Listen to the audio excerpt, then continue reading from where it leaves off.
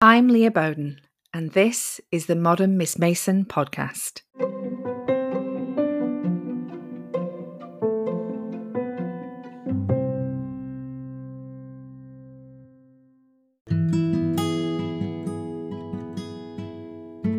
From the beginning, they were just brought along with everything we did, and I had to do work all the time from home. I've always worked other jobs while being a mom and being a homeschool mom. And so I know it's possible, and I know it's really hard to juggle, but it can work. And it's really just, I think, about bringing your children along. And I think there's value in them seeing that we do other things, that we have these other jobs and passions, and that it's for the good of our family. We've chosen these businesses so that we can actually have more freedom and do the things that we feel passionate about giving to the world, using our gifts in the world.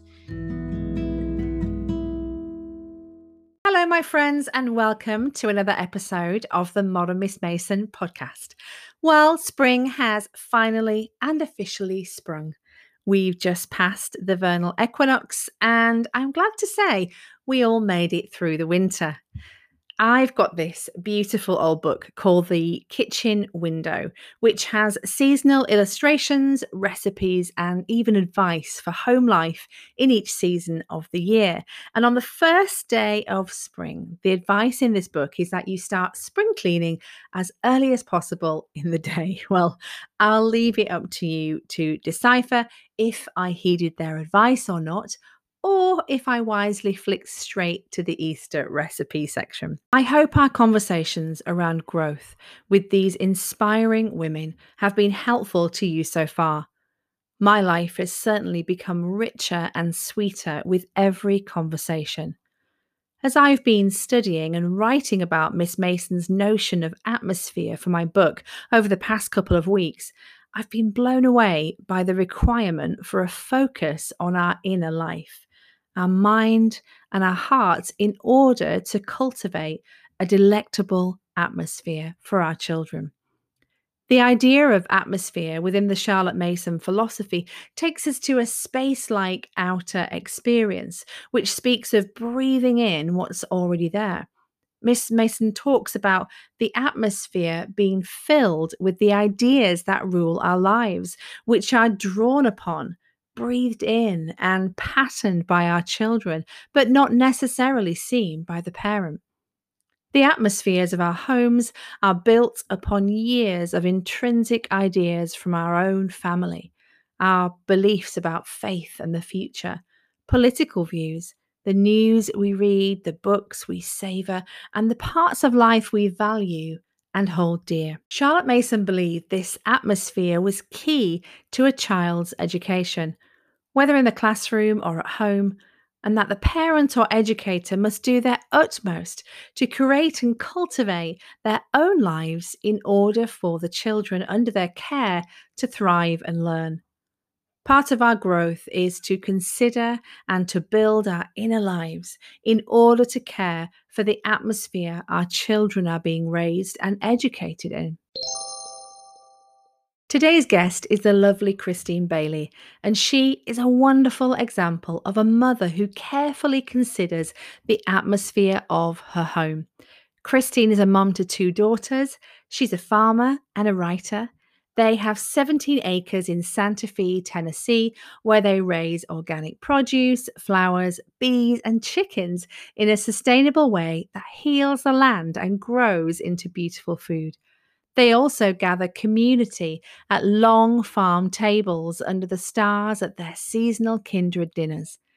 Christine and her husband, Steve, believe life is meant to be shared in community.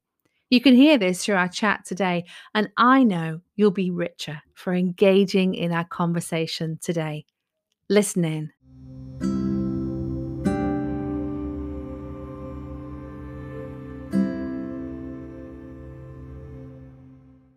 Christine, it's so amazing to have you on the podcast today. Thank you for taking time out of farm life and spending a few moments with me. I'm so glad you said yes. Thank you so much, Leah. I'm so excited to be here and talk with you. So why don't you take a couple of minutes, just why don't you introduce yourself, your family, and I think what people are interested in at the moment is what do your days look like at the moment during all that we're going through? What does it look like for your family? Yeah, absolutely. Well, I am a homeschool mom of two daughters. They're 10 and 7.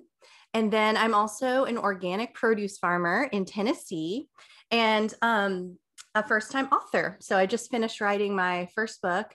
So I've got my hands in lots of different things. My days look different every single day. I'm married to a chef, Stephen.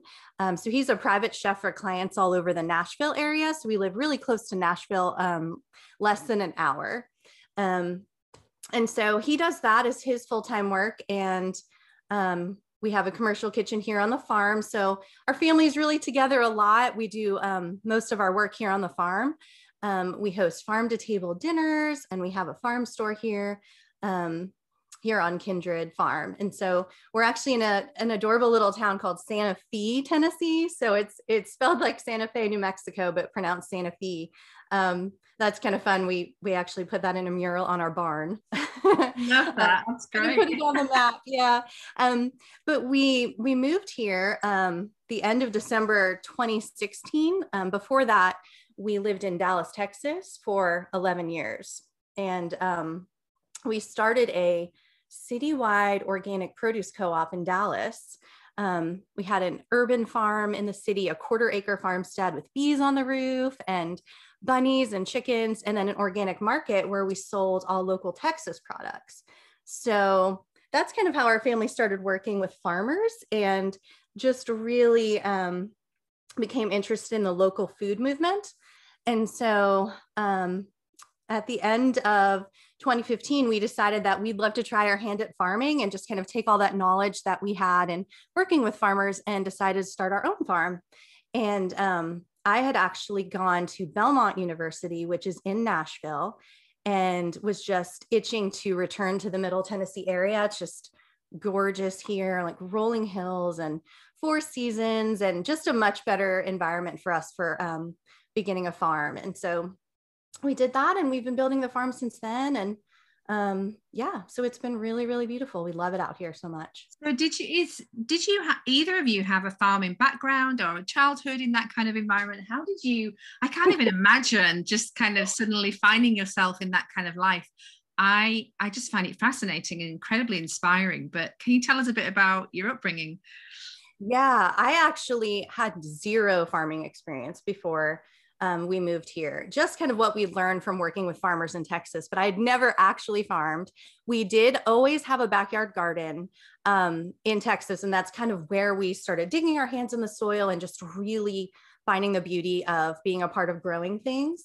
And so I did have that experience, but farming was completely foreign to me. It's on a whole nother level to actually build you know, it's different than gardening. You're doing it on a much larger scale, and there's so many skills you have to learn. So my husband's mom, so we have kind of a mixed heritage in our family. My husband's mom was born in South Korea on a potato and rice farm. So she grew up in farming. And then my husband's dad grew up on a tobacco farm in North Carolina. Wow. So he really has that in his blood. And then my grandfather is an immigrant from Sicily. He came through Ellis Island. So my dad is a first-generation American. So, and he was very, you know, grew tomato gardens, like turned his entire backyard in New Jersey, where I grew up, into a giant garden. And so I know that it was in my blood, but didn't really have any experience with it until we started the farm. Wow. Yeah. And so when we first moved here, my husband actually got a job before we found our land. He worked on a farm locally and just got even more experience. And then, then our first day of farming here on our land, I just showed up and I was like, all right, well, I have no idea what to do next.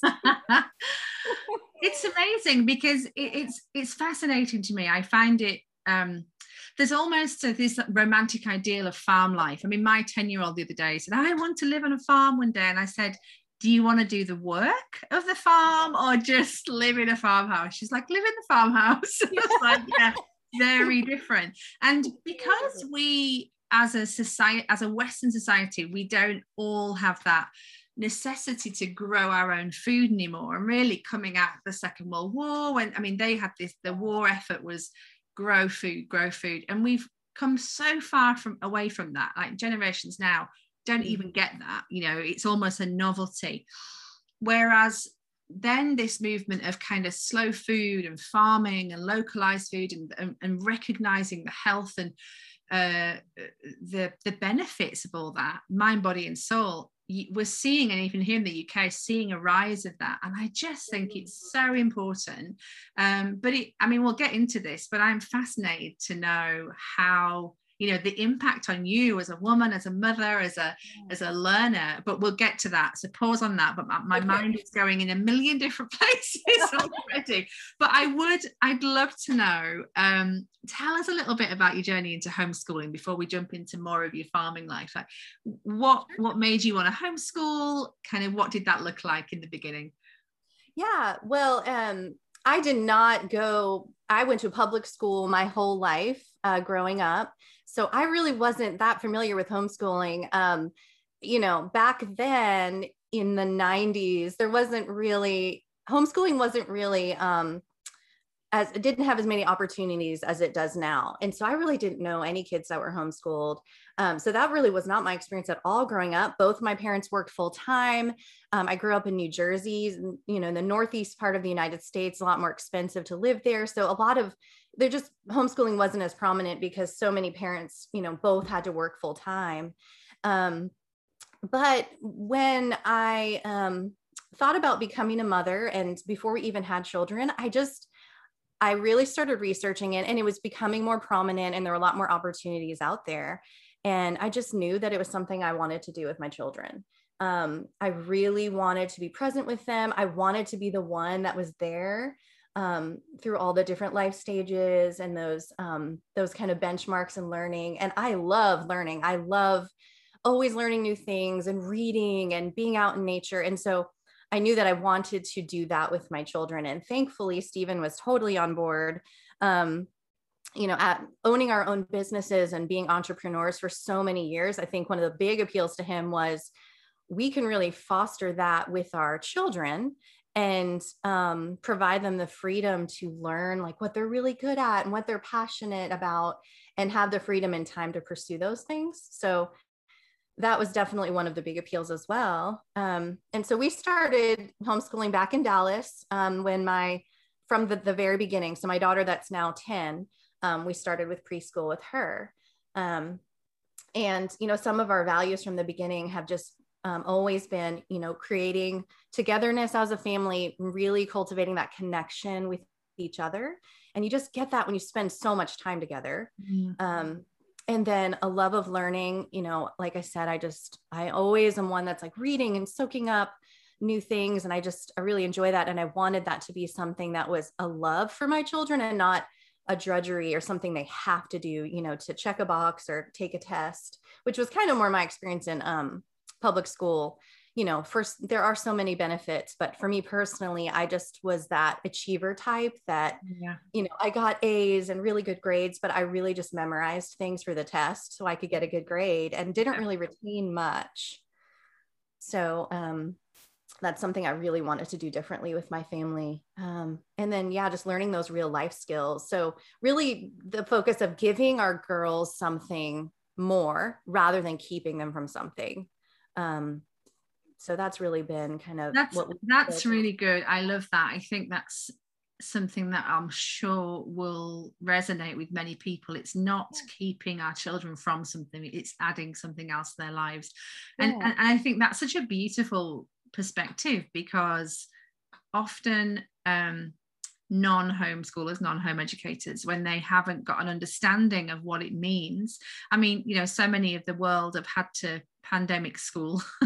They've had to be forced into kind of online schooling, and I know here in the UK everyone's calling it homeschooling, but actually, you know, and there's almost this misconception that kids are missing out on something. So I love what you said there, you know, and it must have worked so beautifully with your lifestyle and your you know, raising the children within an environment where you work hard and you know, Yeah. really honor learning. And how has that worked with working the land, which you can't just take a day off from, and raising daughters? How does that look? Yeah, I think from the beginning, even before we moved to Tennessee and started a farm, we owned our business in Dallas, our produce co-op and our market and cafe. And really just from the beginning, they were just brought along with everything we did, and I had to do work all the time from home. I've always worked other jobs while being a mom, being a homeschool mom. And so I know it's possible and I know it's really hard to juggle. Um, but it can work. And it's really just, I think, about bringing your children along. And I think there's value in them seeing that we do other things, that we have these other jobs and passions, and that it's for the good of our family. We've chosen these businesses so that we can actually have more freedom and do the things that we feel passionate about giving to the world, using our gifts in the world. And so I hope that they're seeing that along the way, and just as they're observing and having little jobs and little role, not I say jobs, but just like helper jobs, ways they can be involved.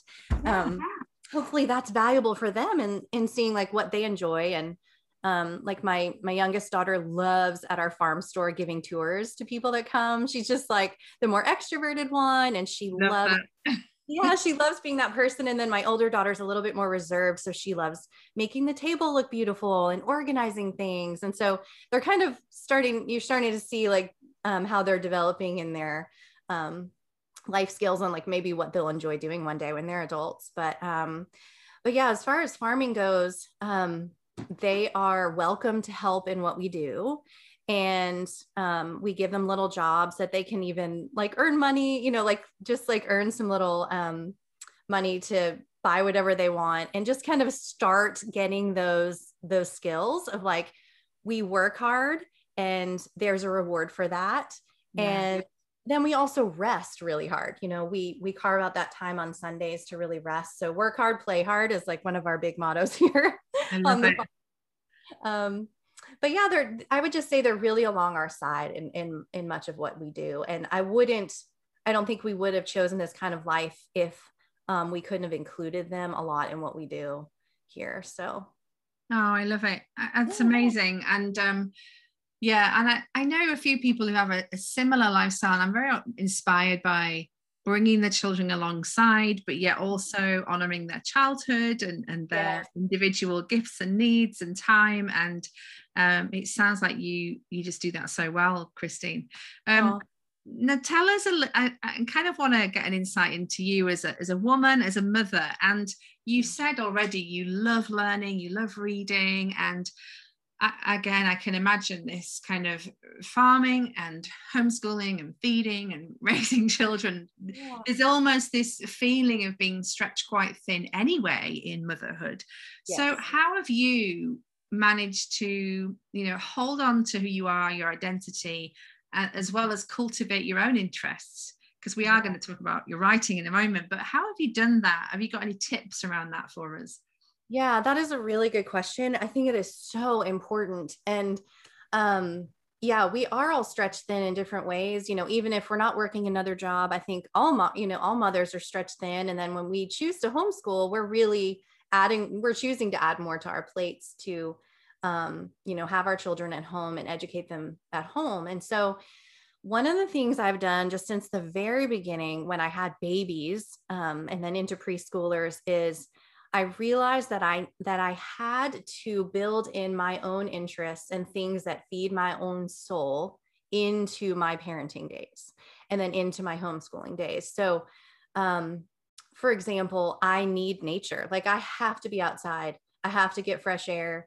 And that's something that I know I need every single day in some form or fashion. So from the beginning, I would just take my babies along with me. We take walks through at that time we lived in an urban neighborhood. And so taking those walks in the neighborhood, meeting up with other moms that also needed the same thing, and just feeling so much more filled up on those days and able to be a better mom that I was doing that. And then, also art, like I need art and creativity. So from the very beginning, we would do art projects together, and it was as much for me as it was for them, like they had fun painting and, building things and doing crafts, but it was also as much for me, like, doing those with them. I felt so filled up, and still do when we do that. And it's kind of created it does kind of create the culture of your home and the culture of your homeschool with the things that you value. Reading aloud has always been, I love doing that and I enjoy that. And so building that into our homeschool. But I just think if we can't build those things in, then we have to do it to stay alive. We have to do that to stay healthy with our families.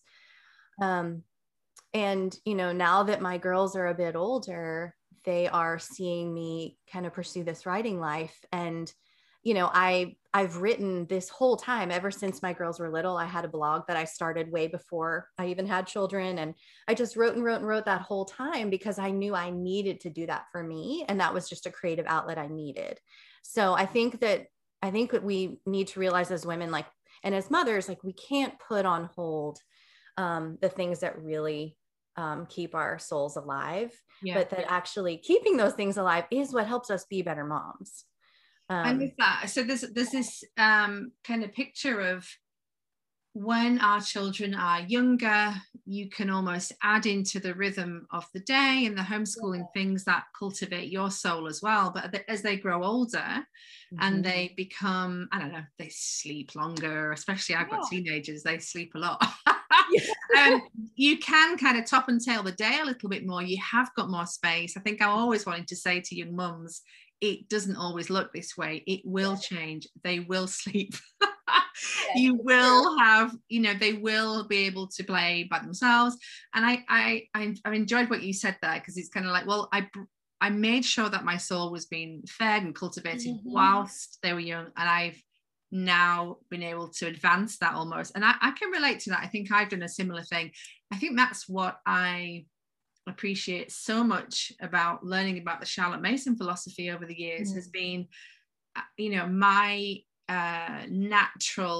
my personality leans towards art and music and literature and nature, and thankfully my children have come alive in that too. But I've always created space for them, for them to be able to express themselves as well within that. But it's kind of sneaky a little bit, isn't it, Christine, when you just slip things in that you love. I love it. But it's all for a good reason. I wanted to share this quote by Sally Clarkson. I know we all love her. But she said this quote on her podcast one time, and it was so good. I pulled over the side of the road and had to write it down. And I've just thought about it so many times over the years, but it really says it all. She says, a wise woman takes care of her soul, and we do have agency. We have the ability to cultivate joy, to cultivate delight, and to light a candle in our darkness so we can stay alive. We have the ability to roll up our sleeves and write a great story. And I just love that. I've thought about that so many times. It's like, a wise woman takes care of her soul because she knows she has to pour out of that. That's right. And we have the agency and the ability to do that, but we have to take responsibility to make sure we're taken care of so that we can teach our children well and, and walk alongside them in their own interests. If we're not taking care of that ourselves and not going after things that we're passionate about, we can't really model that for them either. That's an amazing quote. And you're right. We have to, it's almost acknowledging when you're tired, acknowledging when there's too much going on and being real about those things, but also managing our expectations. And I went through phases of mothering where I had really high expectations of myself, of things I wanted to do on top of raising 4 children and managing a home. And they were the times when I was kind of beating myself up, I'm tired, I've got so much to do, and I ended up sounding a little bit moany and we've all been there. Oh, I know. And we have. And there's, I'm sure so many people can relate to that kind of feeling, but that recognizing that, agency, we have agency. I get to do something. I get to create this, to carve out some time, even if it's 5 minutes. I was talking recently with Christy Purify about this. She was saying just those couple of minutes of a chapter of a book or a poem, or smell the roses in your garden. I'm sure she does that lots, but just that idea of something that switches your brain slightly from that feeling of woe and into wonder. Really, that's really what we need to do, isn't it? Yes, I love that feeling of wonder. And the thing is, you're right. We have different seasons of life. So I know that I'm sure there's moms listening that are like just buried in, so many tasks, really tiny children. And it might seem daunting to be like, how could I ever, do this for myself? But I think you're right. I couldn't have written an entire book back then. That wasn't the season for it. And I wouldn't have said yes to it then, because I don't think I could have done it without sacrificing too much. Sure. The reason I said yes to that now is because it is a little bit different of a season, and I do have a little bit more freedom and margin for that. But back then, you're right. It's like those little moments, or like the 1 hour I could get away. My husband could, be with our girls for an hour, and I could just go to a coffee shop and have a warm drink and journal for an hour and read a little of a book and go back home. Yeah. And, or even just do it in my bedroom. Little things like that really matter. But I think we can get so caught up in the day and not take the time to carve that out. And we have to take the opportunity to carve out that time for ourselves. We absolutely do. I think that's great advice. And I think that really this message has been like a golden thread through this season of the podcast, is women saying, we know it's hard. We know you're tired. But hey, here are a few tips just to cultivate your soul, to keep you holding on, because it doesn't always look this way. And we can thrive in those years when our babies are little and we've got toddlers on our knees and we don't know what day it is, or if you've washed your hair. Yes. I remember them well. And we honor that stage. We honor the mothers who are listening, and they're in the trenches of that. And it's a privilege, and it's a glorious time. So I love that quote from Sally. I'll put that into the podcast notes. Definitely, I'll fish that one out. Now, I love the word kindred. You've already said it. Your farm is called Kindred Farm. What does it mean to you? And why did you name the farm that? Kind of how have you outworked that in your lives? Yeah. Well, I've been a writer and a lover of words my whole life. And I just have always loved the word kindred. I love kind of what it conjures up, and it means family or tribe. And it's really been a word that's characterized my entire life together with Stephen.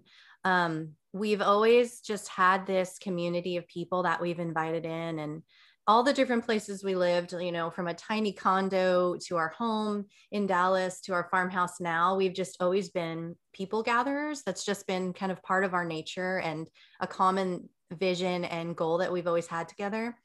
And so kindred just means a life of connection with people in an intimate, authentic way.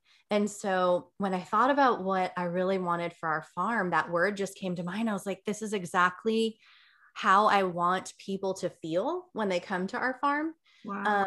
That when they step foot here, I really believe this land was given to us for a reason. And, we're not really called to go out to all these different farmers markets. We really feel that drawing people here to the land is our kind of our lane and our goal. And so that they can be more connected to creation, to themselves, to the land, and to each other. And that they would just feel a sense of peace here. And it's really beautiful because over and over again, we hear people say that. And it's just such a gift that we can share that with them and kind of cultivate that connection in our farm store on Saturday mornings. It's so beautiful bringing the community here, and just the way that people walk around the farm. No one's ever in a hurry. And it's neat to, be able to have space for them to stroll through the wildflower fields, look at the butterflies, go up and look at the bee colonies on the hill, walk through the greenhouses. We have a bunch of tree swings and climbing things in this little grove of trees, and we call it the Forest of Fun. Wow. So that's a fun little place for kids when they come to the farm store to go and play out there. And, a lot of the people that come here live in the city, and or in the suburbs, like the dense suburbs. And so it's really a place where people can just kind of exhale and amazing. Just have some space. And so that was also kind of what we, our vision was with our farm dinners, is drawing people together in this, just this beautiful community where we have these long communal tables, and our dinners have gotten up to 150 people at each one. Wow. And sitting at a table with people you might never have shared a meal with before. And it's really, really neat to see the conversations that come out of that and the friendships that come out of that. And it's kind of rare that we don't really do that often. And so we just really feel called to provide the space for that, for people to connect in that way and really slow it down so that they can, just natural conversations can unfold. Like, we really have to have time to be able to do that. So sounds magical. Absolutely magical.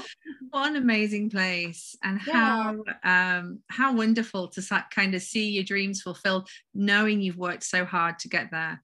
It is really fulfilling. And I do want to say that Kindred, on a personal level, like just in the way we live, not in our business, but just the way we live our lives with our friends, it really means just creating space for those close face-to-face relationships. And I think that's something we've seen just so clearly over the last year with everything that's gone on, is there's certain things that just people cannot live without.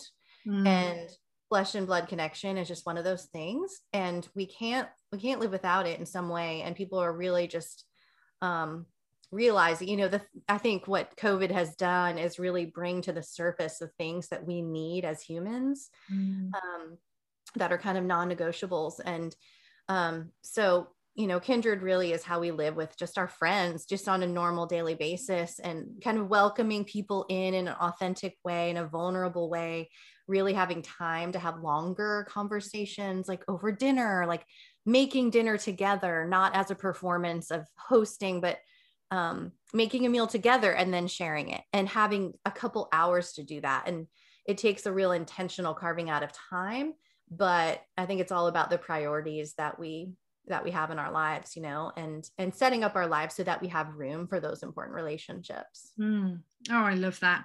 I know I was just about to mention Kyle, and I thought, I think I've mentioned Kyle. I think I've mentioned her in every podcast. She's like this game I play now. Like, how many times can I get Kyle's name? She's obviously a friend to everyone, but obviously you and I met in 2017 at the Wild and Free conference in Franklin because of Kyle. Her and I had not even met in person, so I met you in person before I met Kyle. But you live and then you realize that you're only living like an hour away or something really cool. Yeah, we're like an hour away. Not that we've been able to see each other, which is so hard. But what you've just described there is everything I love about being with her. Just being around her kitchen, get like kind of chopping next to her, or just sat and having a coffee while watching her cook, and it all happening and then sitting down together and eating. There's something so kindred is absolutely I love the idea of using that word within friendships and how you do your life. So I can see the attraction there, and I can see how you two would have a great time together. So Kyle is my friend from Dallas, and we lived life together there for so many years before she moved actually back to Tennessee, to this area that I live in now, where she grew up, and then on to England. But oh my goodness, Kyle is she embodies kindred to me. I mean, we have shared so many meals together, and just that beauty of living authentic life together around the table and providing space for those conversations. And it's just been such a major part of our friendship. And she lived in Italy, so she would bring these special Italian wines or cheese that she had on her trip, and we'd make something fun with it. But I miss her so much, and I'm so glad that hopefully you'll get to see each other again soon. And hopefully within the next few weeks we are making a plan. So every time I box her at the moment, I say, well, you got another mention on the podcast. Yeah, of course. I love it. It's so fun. So I mean, you must have, you've already shared some of the lessons from over the years, and even just through the word kindred. But there must be so much to learn from farming life. I'm sure there are tons, and I can't wait to hear about your book. But are there a couple that you could share with us that might be helpful for the mothers who are listening? What can we learn from farming life? So good. Oh my goodness. I mean, there's so many. I think that one of the big lessons I've learned is that just the idea that amazing beauty can be created out of dirt and mess. It's probably one of my biggest lessons from farming. Just that contrast of beauty and grit, and that hard work and rest. There is no beauty without the grit and the hard work that goes into that.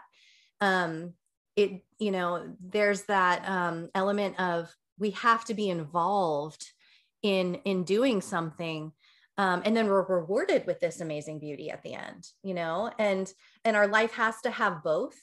If it's all beauty, it can kind of get a little boring, because that's just not real life for anyone. Real life is lived in those messy moments, and we all have our struggles, but knowing that there's beauty in the midst of those struggles, and not just later at the end, but in the journey itself, I've seen just every single day in farming. And if life is all grit and all hard work, you get burned out. So you really need both. So that's probably one of the big lessons I've learned. And that I see every single day on the farm. Wow. I mean, that in itself, that needs a Selah moment, doesn't it, to think about. But even as you were describing it, I was like, yeah, I mean, that's why we have seasons. You can think about, we need the winter to appreciate the spring, to then bask in summer, to then, prepare us for winter. And I guess it's in all kind of cycles of growth and production, you need that, don't you? You do need both. So good, hand in hand. Yep. And, and then I hold this beautiful head of lettuce in my hands that looks like a gigantic rose. And I just think of like all the steps that went into that.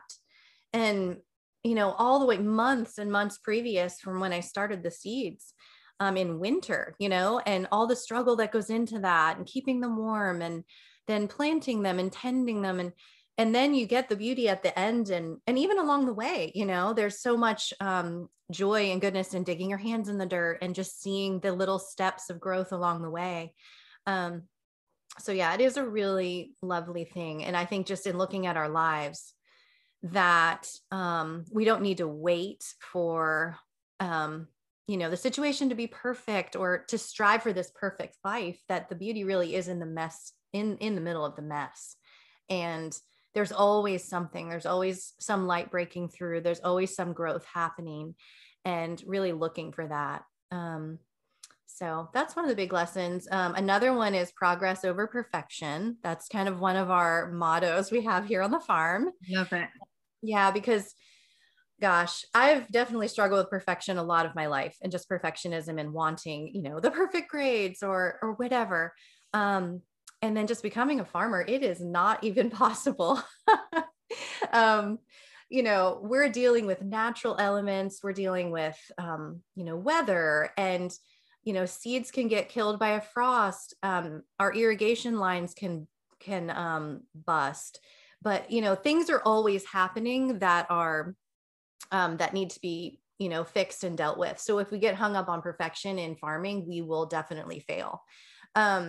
But if we focus on progress, that keeps us moving forward and learning from our mistakes and getting better at what we're doing. And so that's really what we need to focus on here. And I think it's great in life. I think about it all the time, just in my daily life outside of farming too, is just doing that next step forward, rather than trying to have this like ideal in my mind, but just doing that faithful next step. And I think that we can also be freed of a lot of fears. I think perfectionism is really driven by a lot of fear, but if we're focusing on progress instead, we can actually, I've found personally that I can be freed from a lot of my fears through just taking those steps forwards, and like in walking through them, that I'm actually freed from a lot of those fears. Wow. So yeah. And it just helps me feel more connected to my purpose here. And just that forward motion is really good. And I think that's where a lot of us get stuck in life, is we get stuck and we can't move forward. So it's really helped me. Just being a farmer has really helped me a lot with that, just in my normal life.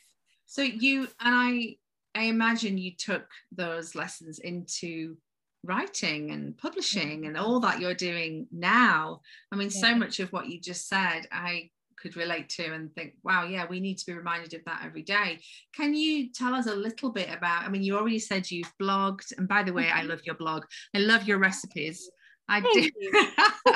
They're so great. Go and check them out, guys. I will put the links in the show notes. But can you tell us a bit about kind of how did you shift from that kind of blogging and articles and stuff into signing a contract and now on a publishing journey? How did that happen? Sure. Well, like I said before, I have always written just because, I mean, it is what I have to do to keep my creative soul alive. I feel like I write because I have to. It's just what pours out of me. And it's just something I've always done and will always do no matter what. And so kind of all this time I was blogging on my own.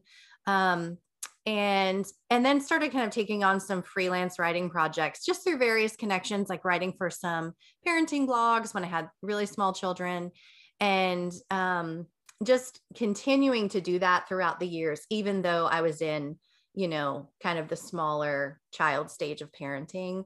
And then when I turned 40, I don't know, it just a light bulb went off, and I was like, it's time to really go for some more opportunities and not shy away from asking for more opportunities. And I don't know, I just felt this like surge of boldness that it was time to just go for it.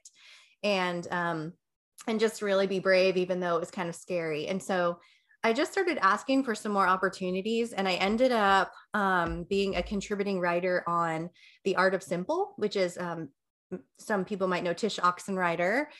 She's an author, and she's been podcasting and blogging since 2008. So she's incredible. Incredible author. Yeah, so great. And I've always loved listening and being a reader and a listener of her podcast. And so I asked if I knew she was looking for more people to contribute to her blog. And so I just kind of asked her that opportunity, and ended up being able to be a contributing writer on the website and a co-host of her podcast for, I guess, a year or two. Wow. Which was amazing. And I didn't know I would love doing podcasting, and it was so fun. I loved it. And it's interesting because there's one piece I wrote for The Art of Simple, and it was about body image. It was really probably the most vulnerable thing I've written, and just about my journey with body image, and finding some freedom in that, in a struggle that I've had for pretty much my whole life. And that's the article that caught the attention of a book editor. And I just love that it was the piece that was the most vulnerable thing. Yes. One of the hardest things I've had to write. And that's what caught her attention. And so this editor contacted me, and I couldn't believe it. I was like, oh my goodness, this is actually happening. Like, my whole life I've wanted to write a book. And I don't know. I think for some people that opportunity does drop in your lap, but for me, it really seemed like a culmination of a really long journey. Yeah. And a long journey of just like being faithful with the work and putting in the work, like 20 years, of always writing and always doing the thing that I'm really passionate about. And, I'm thankful that someone saw that and gave me that opportunity. And so anyway, that led into my publishing contract. And so I actually signed with Harper Horizon. They're a division of HarperCollins. So that's super exciting. So oh, amazing. Yeah. So the book will come out next March. So it's as you're finding out as well, it is a very long process. So long. And I don't know, my literary agent was so eager for me to kind of share the journey. She's a big believer in take the people with you, and I just feel like I keep saying, sorry, you're gonna have to wait so long. Yes, I know. I'm like, I really do want, I think there is so much value of taking the people along with you and kind of showing them the different stages and everything. And my agent, Jenny, at Illuminate Literary, she's been so, so helpful and so wonderful. I mean, of all the work, I don't think we even talked about this, but my background is in the music industry. That's where I started working at. That's my training from college. And I worked in the music industry for many years before I even met Stephen. What did you do? I worked in the Christian music and country music industry. So we did, okay, before social media, we did street team campaigns for new album releases and tours. Wow. So this is before Facebook. This is for Instagram. I mean, we worked with college students a ton, and it was like, could you please go and put these 25 posters all around campus? Oh my goodness. It was hilarious. I mean, it was true word of mouth marketing. But I loved it so much. And, you know, just working in the music industry, I had tons of experience with marketing and promotion, but the publishing industry is so different. And so I have felt very green. I'm like, I don't really know what I'm doing. So I am so grateful to have my agent, Jenny, and just a team of, you know, other people like Tish that I can ask questions, written books, and just kind of get advice along the way. And I don't know if you're the same way too, but it's like, you don't really know what to do next. So you're just learning as you go and just taking the next step forward. Well, Christine, if you remember, you and I were voxing. I was like, help. Tell me all the things. You were one of the, I can't remember. It was while I was doing my book proposal. I was like, I know who I could ask about this. Like, why does this feel like the hardest thing in the world? And it actually is harder than the book, isn't it? It was hard. I know mine was like 22 pages long. Oh my word. I almost pulled an all-nighter finishing it, but I'm only like a tiny step forward or a little bit ahead of you in the process, like only a little bit. So I'm just kind of sharing what I'm learning as I go, but if I think for me, I was looking for those people who were just on the learning curve a little bit further ahead. Okay, tell me the next step. Tell me, and like your encouragement was so it meant so much to me. So thank you for that. And we do. I think it's not something we do alone, isn't it? These projects are definitely you need people alongside you, because it is, unless you've done it before, it's a completely different world. Different world. So with that in mind, could you maybe share with us someone or a couple of people who are inspirations to you, whether in the past or current, whether they're dead or alive? Who would you say is an inspiration to you? Oh, dead or alive. Okay, I didn't think about that. Well, I would say my broad answer is I'm really inspired by women who are showing up, women who are just fully present in their lives and are living into who they're created to be. Not trying to live a life of perfection or perfectly curated, but kind of what I talked about before, people that are just finding beauty in the middle of the mess and in the ordinary of our days. And just finding that thing they have to offer the world and doing it and just going for it. Even if you're scared, even if you're afraid. I think those women have inspired me so much in general. You know, in real life, both my mom and my husband's mom, my mother-in-law, are just amazingly strong women.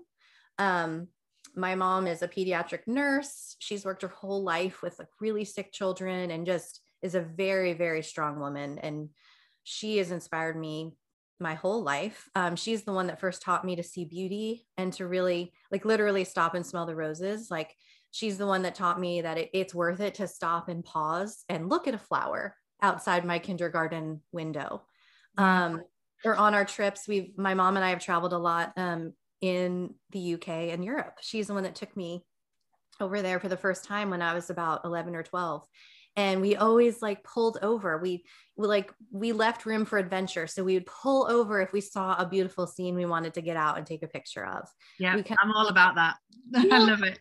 And just leaving room for that adventure. And, but yeah. And then my husband's mom is really inspiring to me. I mean, goodness, she grew up on a farm and she has so much grit and determination. Like, she can out harvest me when they come to visit our farm. She's just has worked really hard her whole life, and just created a life for herself. And it's really neat. So I'm inspired by them. And, you know, there's different creatives that I love following. Anne Lamott is one of my favorite authors. I don't know if you've read many of her books. Oh, I love Anne Lamott. I'm just waiting to get her newest book. Actually, it's on my wish list at the moment. Me too. I'm thinking of the books that have inspired me to kind of live my own life fully. Yeah. That's what I love. And that's what I always loved about working with Tish as well is everything she put out there, it never made me feel like, oh, I wish I had a different life. No, absolutely. It always helped me feel more invested. How can I be more invested in my own life? Right. And that's what I love. That's what really inspires me. Shauna Niequist. Yes. So her first book, Cold Tangerines, like, yeah. Oh my word, just really I've read them all. I'm a huge fan. so good and so inspiring. And obviously like her love of the table and, food and sharing that with people and community has been really inspiring. And then there's women farmers that I follow that I love. Lindsay Kramer at Yonder Way Farm. And it was so neat to get to meet her at that same Franklin Wild and Free conference. Oh, sure. And then it's just cool to like encourage each other in that. And she's a lot further along. She's been farming a lot longer than me. So I love to learn from her. And then another farmer, Andrea Bemis in Oregon. She's written several books and I love following her journey too. And she's like a mom with a young baby and they have a produce CSA. And so, yeah, I'm really inspired by women that are just like working hard, but not just to work hard, they're doing their passion and bringing their family along with them. So I'm an Enneagram 9, so I can definitely fall into that place of like losing my own voice. And for a lot of my life, I believed that my own voice wasn't as valuable as others, that it wasn't as loud or boisterous, or, I kind of had a more reserved personality. I was kind of more the artistic, creative type. And so I'm come into my own in the last few years of realizing like my voice matters and that I have something to bring to the world that's unique and special. And I don't need to change to be like someone else. So,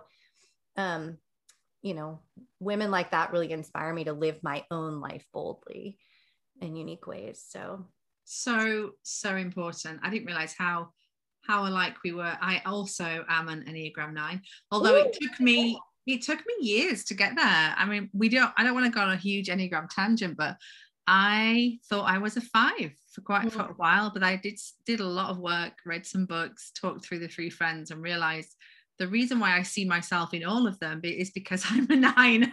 Yep, exactly. And yeah, it's so interesting what you say about finding your own voice and even the confidence to use that voice. And especially within the niche kind of work I'm doing currently within a particular educational philosophy where actually there's still a big crowd. I over the years have questioned my place within that and do I know what I'm talking about? Am I worthy enough to share my ideas? And really doing the work and growing is saying yes, we all have our place, and not just doing the work for yourself but welcoming others into that space as well. And that's been a big part of my journey. When Shauna Niequist, I've read everything of hers. Yes, and I was just slightly drooling at the idea of her blueberry crisp or the bacon wrapped dates when you were talking. Oh my word, I have made that blueberry crisp so many times. Me too. It's so simple and healthy and so delicious every time. But that Bread and Wine, that book, I have on my dining room or my kitchen counter at all times. I just always have it there, and it's like stained and dog-eared, and I love it. But I love that. Yeah, and I just love that what you just said, and I really think that what you're contributing is beautiful and unique. And I think that sometimes we can get caught up with that and be like, oh, there's so many other people that have said this. Like, am I saying, especially in like the homeschooling world, do I really have something unique to share? And I think what we do have unique to share is our own story. Like our own story and experience is different than anyone else's. That's right. And it's always going to be unique in that way. And it might be we might all be talking about homeschooling, but none of us are talking about it in the same way. And no one can replicate our own experience. And so Yeah, just kind of remembering that as well, that there is space for all of us to show up, you know, and to contribute something.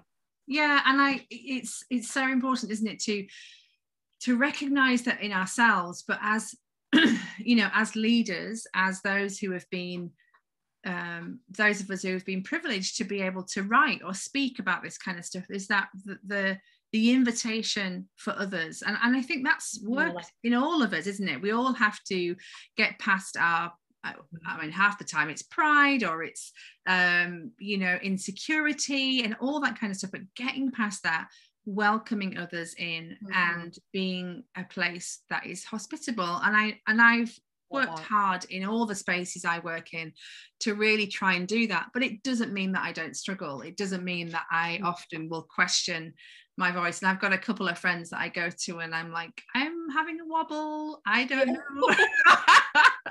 I love that expression. I'm going to have to start using that. I'm having a wobble. It's a good one. So is there anything you're reading at the moment that you'd like to share with us? Yes. Oh my goodness. I'm one of those people that's always reading. I don't know if you're like this, but I'm always reading like so many books at one time. Yes, absolutely. Oh gosh, I don't know if that's good or not, but yeah, I have a hard time just like reading one thing and finishing it and moving on. But so I have a fun little book club with a few friends.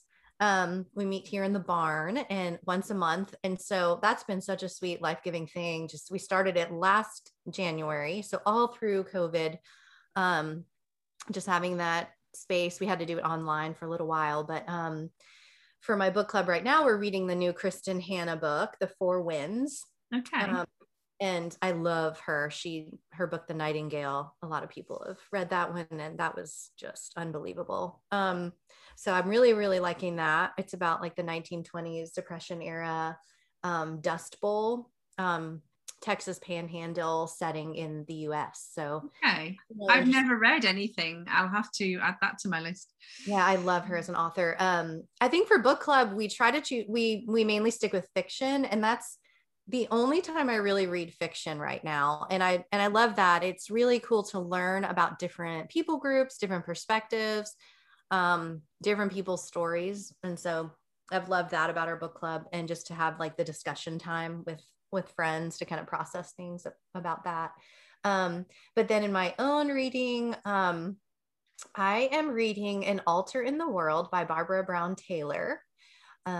I don't know if you've read that one. It's really beautiful.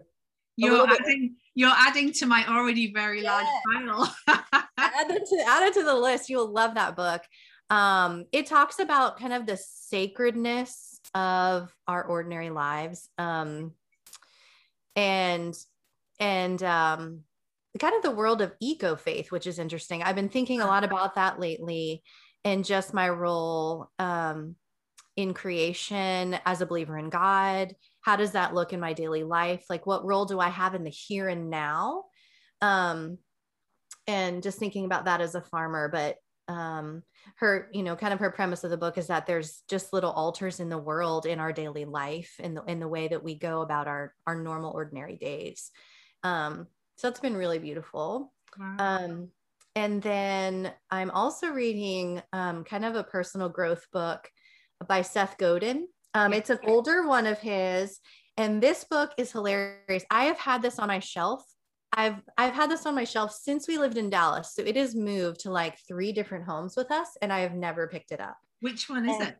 It's called What to Do When It's Your Turn, and it's always your turn. Oh, I love it.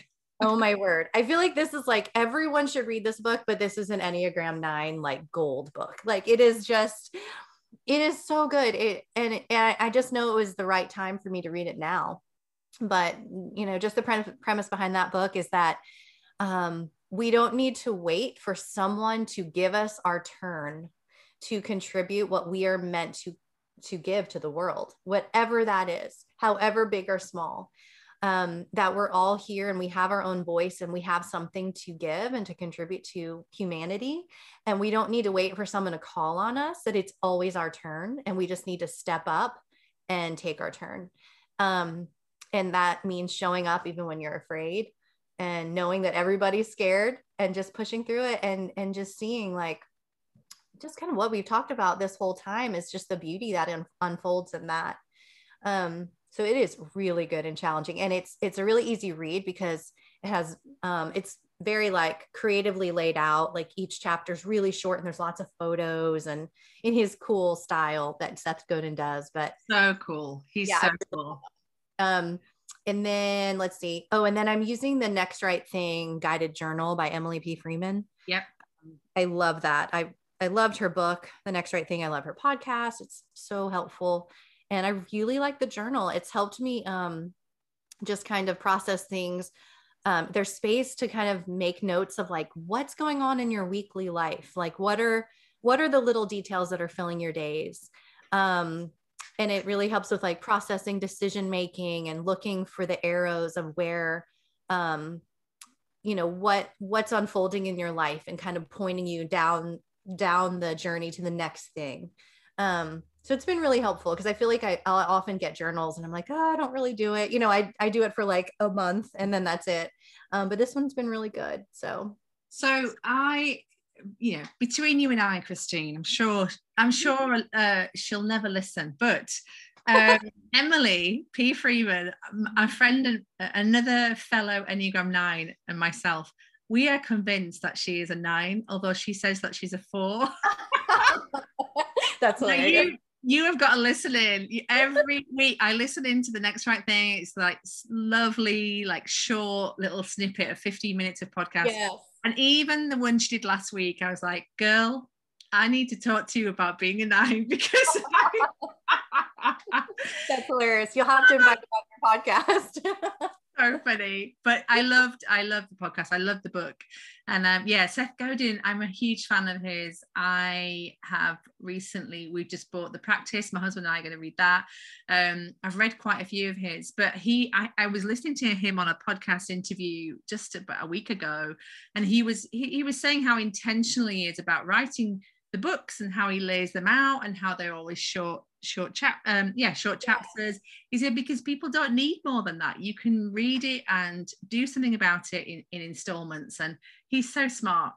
Yeah, and I think Seth Godin is the one that said when you're actually writing that every single word and every single sentence should be there for a purpose and moving your reader along to your overall purpose. And if it's not, take it out. And so you can I thought about that a lot while I was writing my manuscript. And but his book, this one, and like all of his books, like you said, I mean, it is so profound. Like just one page, I have to put it down. I'm like, okay, I could take one page a day because there's just so much to think about and so much to reflect on and after each page. So it's a really good one. He is great. He's absolutely amazing. Okay, well, to wrap up, Christine, why don't you share about as much as you can? I don't know how much you're allowed in these days about your book, and when do you think we'll be able to buy it? Yes, well, it will be releasing March 29th of next year. So like I said, it's a very long process, but I don't think I can share the title or anything yet since I've just turned it in for edits, but it will be a personal narrative. So it's partly my own transformation story, just in my journey to what led to becoming a farmer and how it's changed me. And then part of it is an inspiration guide really for living a life, a deep, nourishing life of connection right where you are. Oh, wow. So I really wanted the book to be something that was an invitation. That's kind of the word I just kept getting about it, is I want this to be an invitation. And so I'm sharing my story through it, but also giving ways for the readers who reflect and hopefully apply those things to their own life. So it's not just for someone that's interested in living on a farm. It's for anyone, no matter where you live, because the themes that I'm writing about are just themes of just us as humans and kind of things that need to be reclaimed in our life. And kind of like what we talked about this whole podcast of just that life of purpose and that life of connection with flesh and blood people.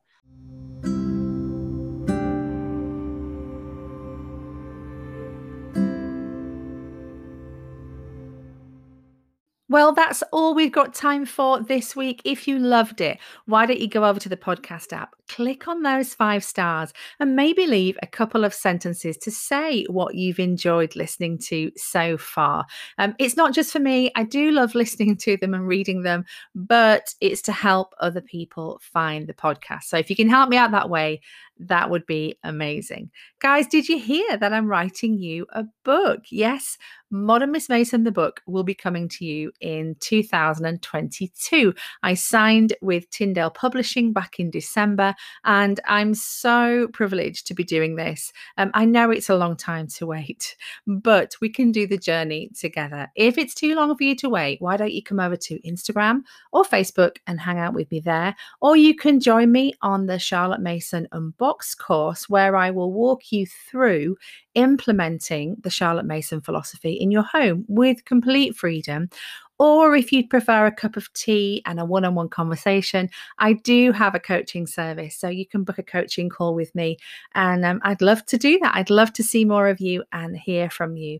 The details of these connections and services are in the notes in the podcast, or you can click on the link in my Instagram account or head over to modernmissmason.com. I'll see you next week.